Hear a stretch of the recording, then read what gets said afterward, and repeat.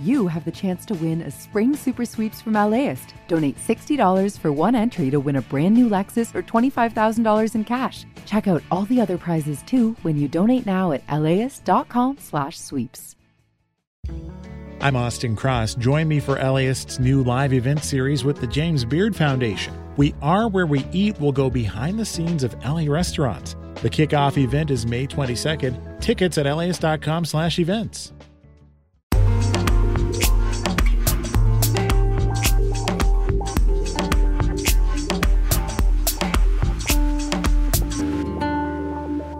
LAist Studios. Hi, everybody. This is Retake. I'm your host, John Horn. I am now in Park City, Utah.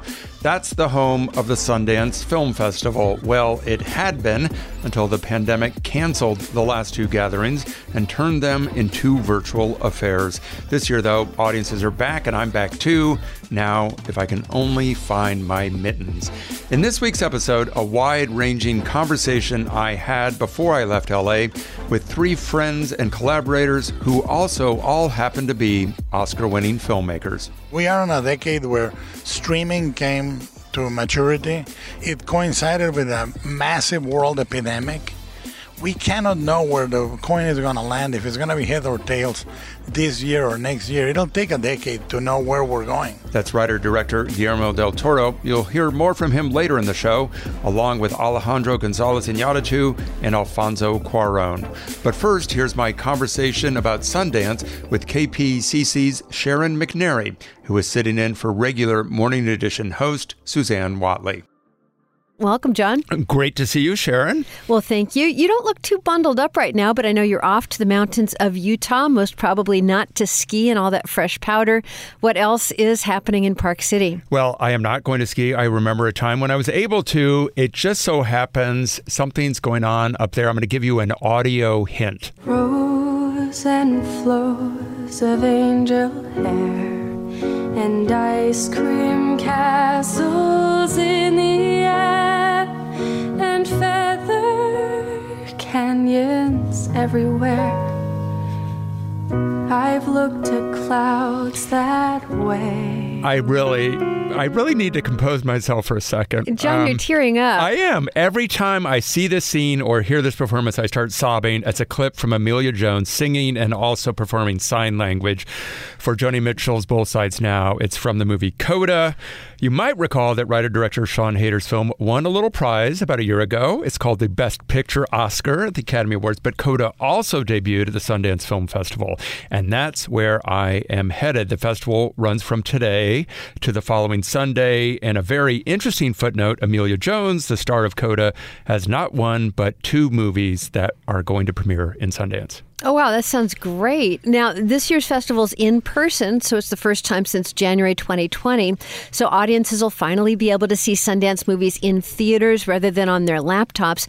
So is there a Sundance movie from last year's virtual festival that could do as well in this year's Oscars as Coda did from last year? Probably not among narrative films, but there are several documentary features that premiered at Sundance a year ago that I think are very likely to be named when the Oscar nominations come out next Tuesday. Yes, next Tuesday, right around the corner. Those include Fire of Love, Descendant, and All That Breathes. So let's see if I'm right about those Sundance alumni being nominated for a documentary feature next week. Well, it does lead to a lot of awards, but why else do you consider Sundance to be important? Well, I think it's even more important now than it has been, given that smart adult dramas are dying rapid death at the box office. And it's important not only to showcase the best work made outside the studio system, but also Sundance is there to make sure these films get an audience. Coda is a great example. So it went to the festival 2 years ago without a distributor. The movie could have played at Sundance and nowhere else. But of course it didn't, because it's really good. Apple TV Plus bought it for no small sum and released it. So more than anything else, Sundance is a very important market for independently produced films. And it's where movies like Little Miss Sunshine, The Big Sick, Napoleon Dynamite, Blair Witch Project all premiered, went there without a distributor, were bought, and went on to greater glory. What films are you excited to see this year? It's a very long list, and it's very hard to pick, where you're going to be at any given time because you always have about 4 or 5 choices at the same moment. I'm interested in a dramatic competition film called Theater Camp from star, writer, and producer Ben Platt. I saw him on Broadway in Dear Evan Hansen. This is a pet project of his. There's a movie called Passages from a director I'm very fond of named Ira Sachs. A dramatic premiere called The Pod Generation, starring one of my favorite actors, Chiwetel Ejiofor.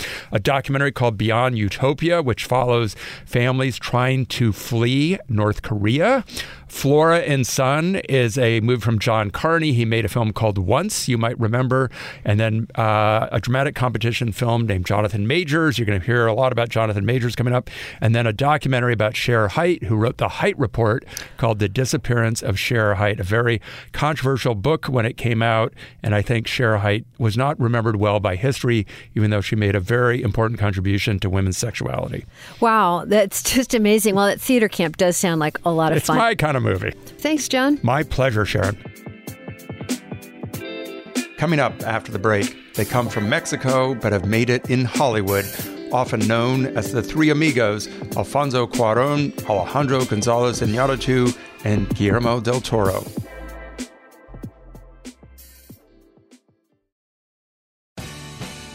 The LAist Spring Super Sweeps is happening now. You can win amazing prizes while supporting your source for local fact-based journalism. One lucky grand prize winner will get to choose a brand new Lexus or $25,000 in cash. Other prizes include an electric bike from Juice Bikes and $1,000 gas gift cards. Your donation of $60 gets you one entry to win, and the more you give, the more entries you get. Donate now at LAist.com/sweeps. Start your Saturday with something that will grow your kiddos' brains and get their creative juices flowing. Join us at LAist for a morning of multilingual story times, interactive performances, art making, and lots of kid fun. Bring the whole fam and join us for a super fun Saturday at LAist in Pasadena on June 1st. Tickets at LAist.com/events. See you there.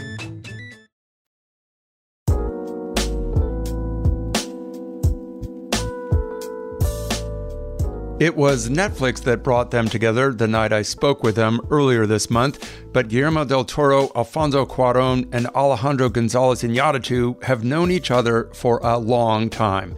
Del Toro and Cuarón met each other first in the 90s when Cuarón was working in television in Mexico, and Cuarón and Iñárritu met through cinematographer Emmanuel Lubezki.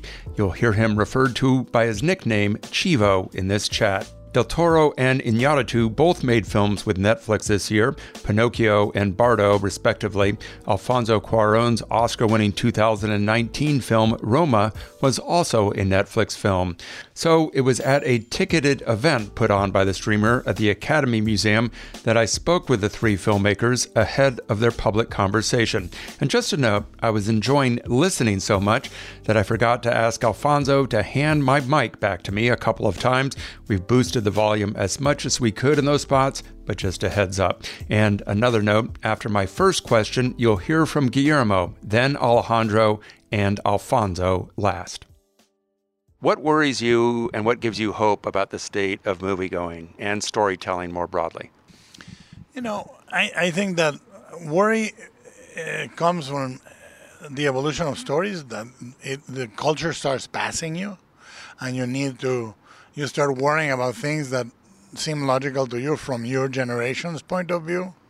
So nothing worries me in that sense. And what gives me hope is that people are starting to really emerge with new voices and with new proposals and daring proposals. That gives me a lot of hope, like to see new movies that are trying different ways of telling a story, new rhythms. And new ways of seeing cinema, not just holding itself to the Aristotelian 3-act structure, but playing with that. Yeah, I think as Guillermo, I'm not worried, but I think the only concern will be that the technical aspect of the different ways the people is experiencing now films will affect the ideas behind. You know what I'm saying? I think the biggest thing that we should be aware as filmmakers, because I think we cannot control the technology, we cannot control the the habits of the world audiences. That's something that is out of control of anybody's hand. Technological things will keep moving with or without consent. But I think nobody should be surrendered to them and put ideas on that side, subordinated to them. I think if the ideas keep being thoughtful, brightness, and deep, powerful, no matter which media they will get through, the ideas will survive. The only other tools always will be evolving, not even ending. So we'll be seeing an evolutionary thing. So the ideas has to be king. I think that will be the concern, that suddenly we change the order of the importance of things. In terms of worries, or concerns, I don't have so much worry, but as I'm curious. I'm curious because we're living a very specific time in cinema in which the paradigms are changing. And they are changing. It's such a big shift. What is happening now is as big as at the end of the 20s, the shift between silent film and talkies. And I'm really, really intrigued to see what is going to happen after. I hope that I get to see that. But on the other hand, the hope is that we've been blessed to have amazing masters before us and to have a great generation of other peers around us. And that the new generations, they're offering amazing cinema. So there's plenty of amazing films that inspire you. So I think that film will keep on, even with any change of paradigm, filmmakers will always find its way to create great cinema. So there were a lot of really good movies that opened theatrically last year that basically nobody saw. Tar, She Said, Women Talking, Till among them.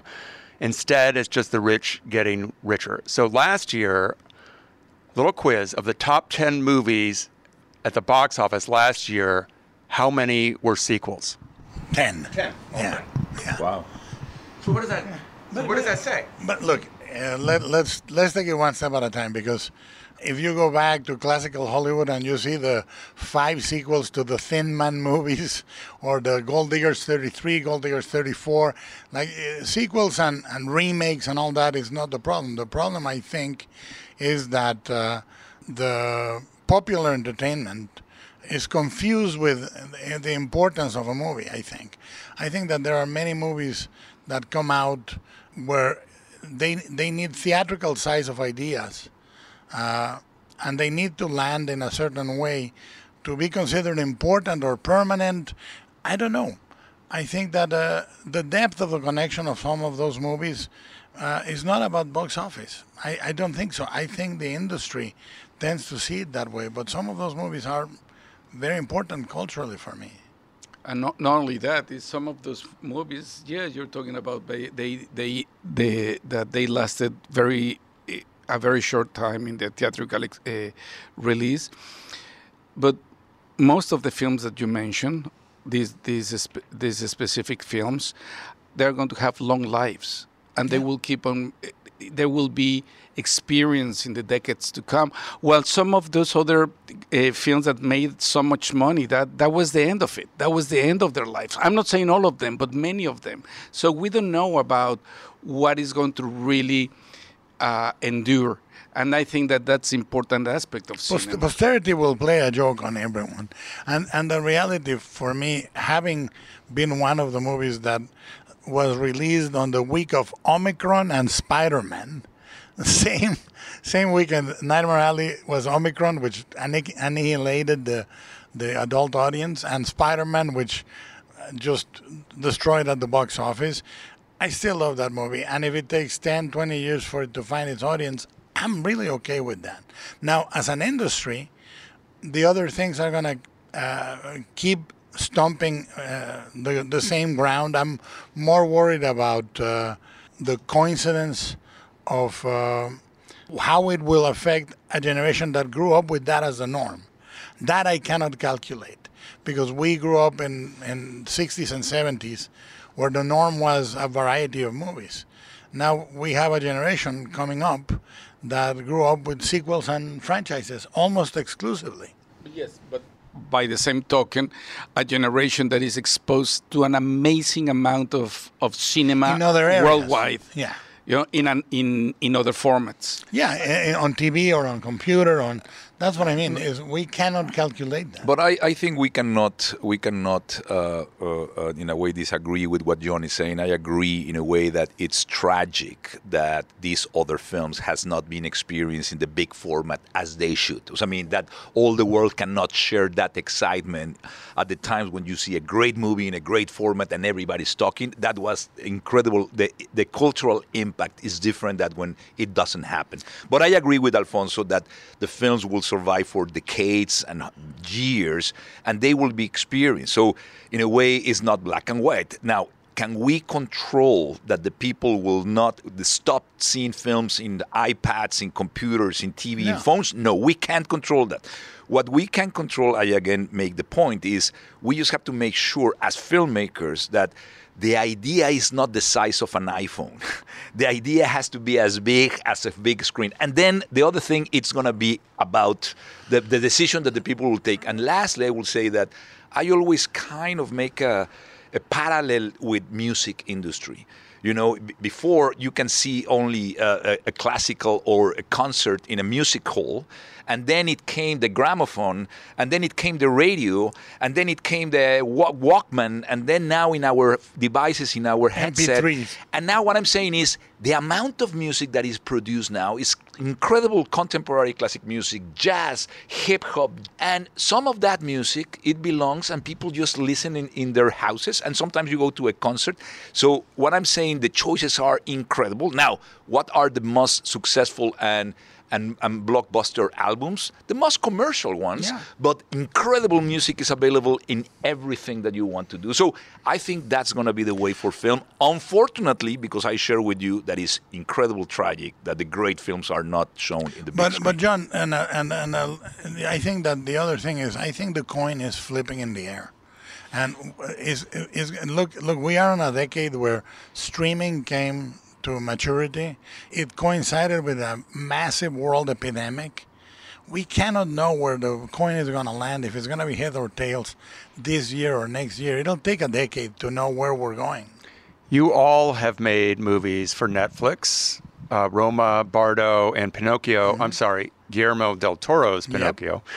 But we're starting to see belt-tightening among all the streamers. Warner Brothers Discovery is taking old content off its streaming sites as part of deep cost-cutting measures. Disney has lost $8 billion on streaming, $4 billion in the last year alone. Netflix says its new mandate is bigger, better, fewer. Does that concern you? Well, I think studios behave like studios. I mean, they demolished the Phantom of the Opera stage to do the Transformers ride. It's not exactly like where the mendacity has started only now. The mendacity existed in the 30s and the 40s and the 50s. But I think that if you only do studio movies, then you are only concerned about studio politics. But if you are a lot more malleable and you can work outside of that, you can and should. Yeah, I absolutely agree. The thing is that this is not the first time that this happens. No. This has happened in the past, and sometimes in cinema has proven to come in waves. And there are these periods in which it's only about action films. And there was no room for anything that was not an action film or a romantic comedy. And then the 90s came with an amazing flourishing of the indie cinema. And then again, the indie starts to fade away while other things come up. I'm less concerned about that than about the development of the cinematic language. Yeah. You know, which are the new routes that cinema is going to take. And that's up to the filmmakers. And yes, of course, we all dream of this beautiful, ideal scenario in which our films last for weeks and weeks and weeks in a cinema and a theater. But also we have to recognize where we are at. And, you know, I just want to dream that eventually also there's going to be a business that are going to find the need of audiences to go to see this other cinema in smaller theaters, maybe. I mean, in 2004, when we were trying to do, after Blade 2 and we were doing Hellboy, superhero movies were no. Now, the reality of the culture is a really promiscuous clash between what the studios think they want, what they're going to want, and what the culture wants. And it's a sweaty, horrible clash of wills that nobody can predict. They may say whatever they want. What they'll do may be something different. I think the tragedy of the film is, or what we do is that it's an art form and it's a business. And that's the tragedy. That's when that realizes the tragedy of what we do is that. And I think since Wall Street came in, and now corporations and the quarterly kind of things for the guys that invest money, those are the kings. And obviously the studios are serving just that and giving the people just what they want. That's a populist kind of approach. And then people will be, in a way, not getting what they maybe didn't know. They don't know that they will love that. And if everybody's just doing what people supposedly want, we will find an end. But I think there's room, and that's the paradox, I think, for me. The contradiction is that Roma could have not been made without a streaming service. Yeah, nor Pinocchio. Bardo will have never been done. Nobody in this town, I can have a lot of Oscars, but doesn't matter. Nobody wants to make Bardo. And Pinocchio was passed by every studio in town. So that's what I'm saying. The irony and the paradox is that these streamers sometimes, they are putting gems in the screen and a lot of other things that I don't share. But without those opportunities, a lot of filmmakers will not be shooting now. In Mexico, 70% of the filmmakers are doing things with streamers, with everybody. What I'm saying is there's something that is now evolving to, I don't know what will be the end, but there's a very difficult time ahead to find out exactly. And again, the point is what Alfonso was saying, the language, if we subordinate the film to the TV language, the people will not have a reason to go to cinema. Yeah. If we let me put it this way, to put a film in a screen, in an IMAX, doesn't make it a good film. It doesn't make it a film. I have seen things in my computer that are masterpieces that they never had a chance, and I enjoy that more than a piece of shit in IMAX. So let's not confuse the conversation in the format. That's what I'm saying. Let's talk about cinema and what filmmakers can do. It's the size of the idea, not the size of the screen. Exactly, the size of the idea, not the size of the delivery screen. system. I think that's the dictatorship of the corporations has existed since the first time in the film, since the beginning. And it's funny because we're having this conversation, but it happens to be a very American conversation. And it has to be more specific American media conversation that it exists also in the UK and I don't know in Australia. This conversation in which when we talk about cinema, we end up talking about the business. The business, which is not the only cinema that exists. But that is also exactly we're talking about commercial cinema. When cinema is way broader, the conversation in other countries tends to be about the films themselves and about what the film is bringing or not bringing. Is about many other things. I think that the conversation has drifted too far into business and then industry. And into the industry and business. And then before, cinema used to be part of the cultural conversation.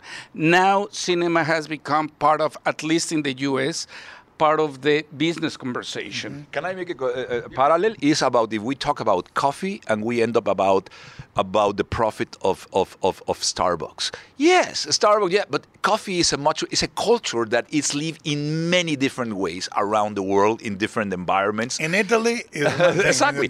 We can have a passionate thing about coffee and the flavor and if it's African, Colombian. But when we talk only about the obsession of Starbucks, then we are reducing the whole possibilities, I think. Coming up after the break, we'll pick up where we left off with Mexican filmmakers Guillermo del Toro, Alfonso Cuarón, and Alejandro González Iñárritu. How to LA is your connection to Los Angeles. Get to know its history. The 1920s were a huge boom time in Los Angeles, and downtown was just exploding. It's politics. It's the biggest local prosecutor's office in the country. And it's food. Korean spices with like a hint of sweetness. And just everything we love about LA. Subscribe to How to LA from LA Studios wherever you listen to podcasts. LAist has a new live event series with the James Beard Foundation. We Are Where We Eat will go behind the scenes of some of your favorite LA restaurants to find out how and why they do what they do. I'm Austin Cross. Join me for the first event where we'll explore how restaurants help make a neighborhood, and we'll all have something delicious to eat afterwards. It's May 22nd at the Crawford. Get your tickets now at laist.com/events.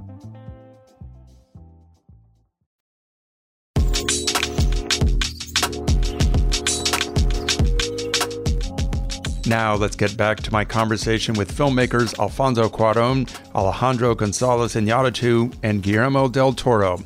You'll hear Guillermo reference Cha Cha Cha. That's the production company the three started together in 2007. I want to ask you about collaboration and about when you're working with one another. How do you make sure that you are helping that other person make the best version of his film and not the best version of what you think his film should be?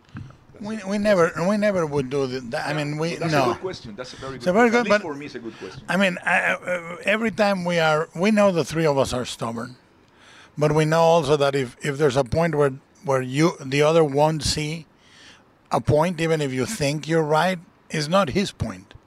And I don't think we've ever really. No, but even in the occasions that could happen, it's very different because we know each other so well.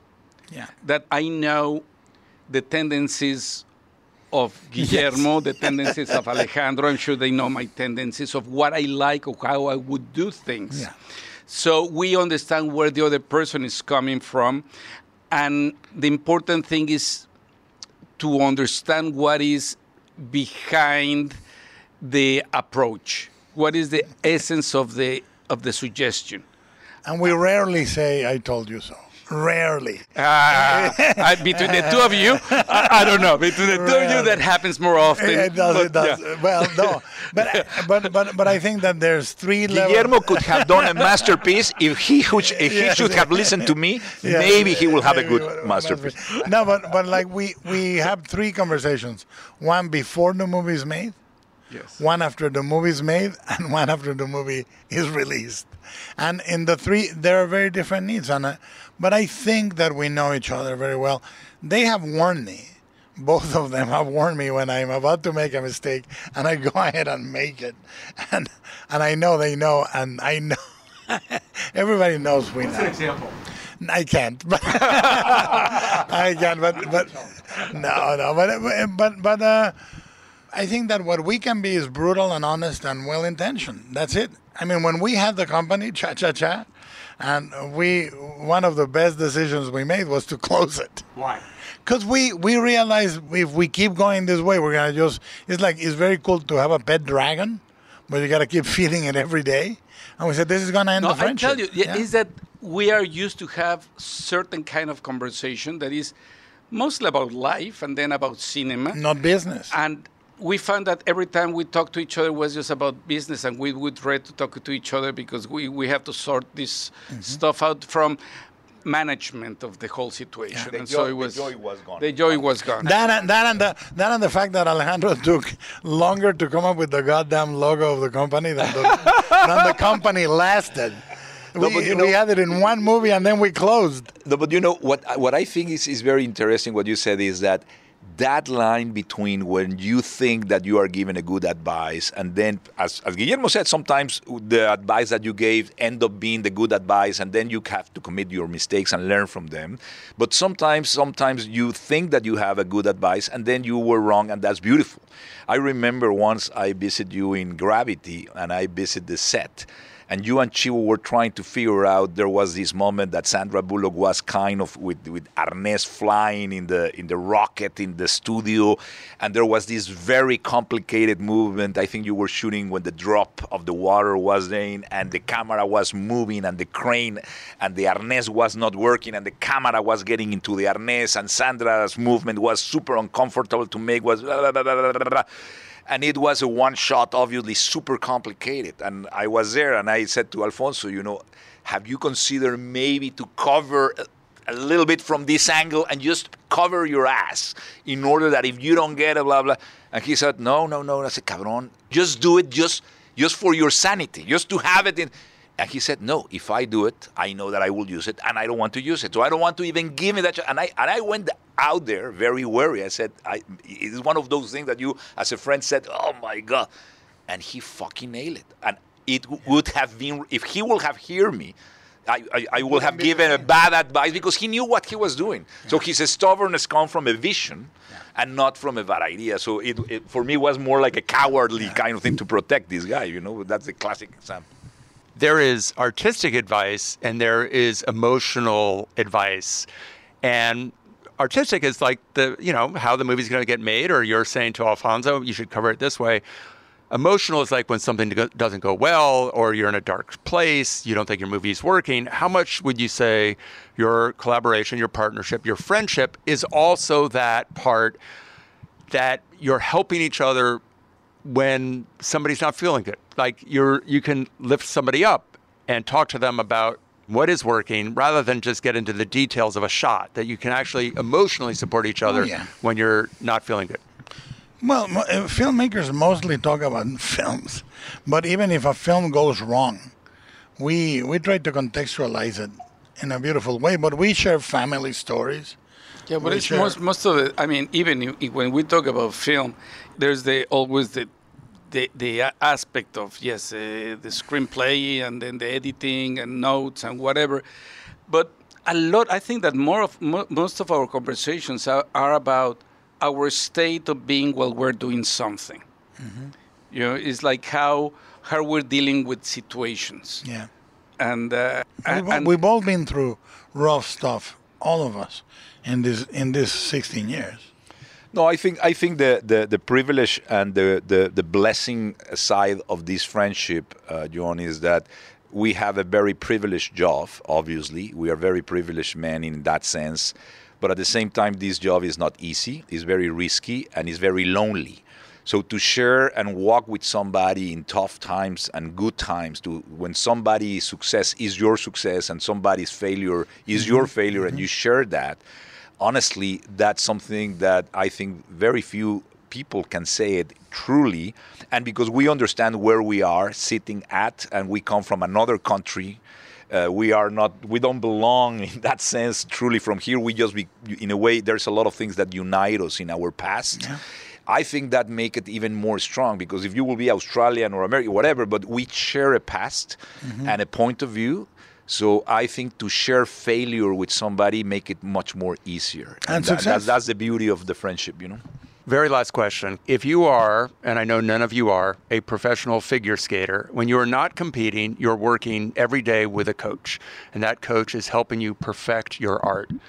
There's no equivalent for filmmaking, I don't think. I don't think there's an equivalent for novelists, maybe for composers.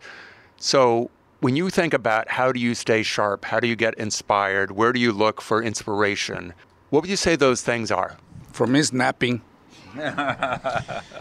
For me, it's watching movies. For me, is just honestly, be literally aware that life is passing. I was telling that just the last 15 days, just suddenly realize that the sky is blue and the clouds are kind of white, and you have a hot tea in your hands, and suddenly that kind of being present, not intellectually engaged necessarily with something, but just observing things happening in your body, your emotions, and obviously the things that happen. I think those always for me are the moments that in that space, in that silence, in that non-action is when something comes. So, I mean, I really look for those moments which are the most precious for me, you know. Alfonso? Yeah, it's similar in the sense that, as Guillermo says, definitely watching films is always very inspiring. But the bottom line is life. I guess that if we do this, that particularly, I guess that kind of films that Alejandro, Guillermo, and I would do, we need to be completely not only committed, like from a standpoint of time, but very emotionally involved.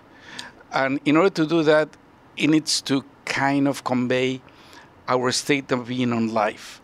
And it's more about a life process. Because and that's interesting, because a lot of what we talk about when we complete a film, either is successful or is a failure, is about the impact in our lives. And what, in many ways, the lessons that we can take out of the experience. I agree. Just lastly, I want to say that in my case, I have never been chasing movies. In a way, suddenly the movies appear, and then in the last 10 years, at least, in the beginning, yes, but now is things appear, and then is how I subordinate that film for my life, how I adapt my life to that film, and how the film will be adapted to the life, and how that film can project what is true to me in my life. And the extreme case is Bardo. So Bardo is the end of that process, I think.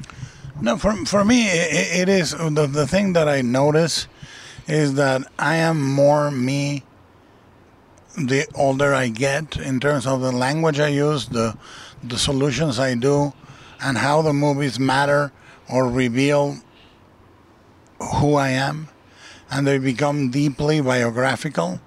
It's so strange, but Pinocchio is as biographical as I can get. Is he did Roma, he did Bardo, I did Pinocchio, and they are ultimately biographical in a very oblique way, all of them. Yep. Yeah, and very biographical. And you know, Pinocchio takes 15 years to get made. I know. And not the fact that we don't give up, we still don't give up. That is how you stay sharp. Do you still want to make them? Yes. Do you still want to make them about what hurts? Yes. Then you have a coach. Torture. Cabrones, hasta la próxima vez. Muchas gracias por el tiempo. Bye-bye, man. Thank you. Thanks for listening to Retake. We'll see you again next week. I'm John Horn. Retake is produced and engineered by Michael Cosentino and Monica Bushman. The editor is Suzanne Levy.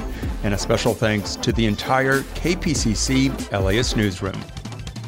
Support for this podcast is made possible by Gordon and Dona Crawford, who believe that quality journalism makes Los Angeles a better place to live.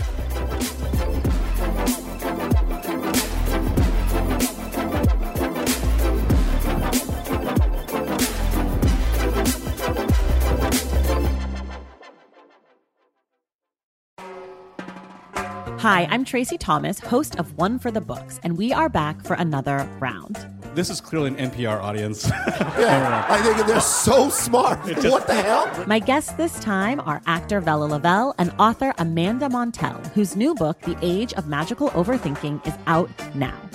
Join us on May 15th at the Crawford Family Forum for book talk, trivia, and hot takes. Tickets can be found at laist.com/events.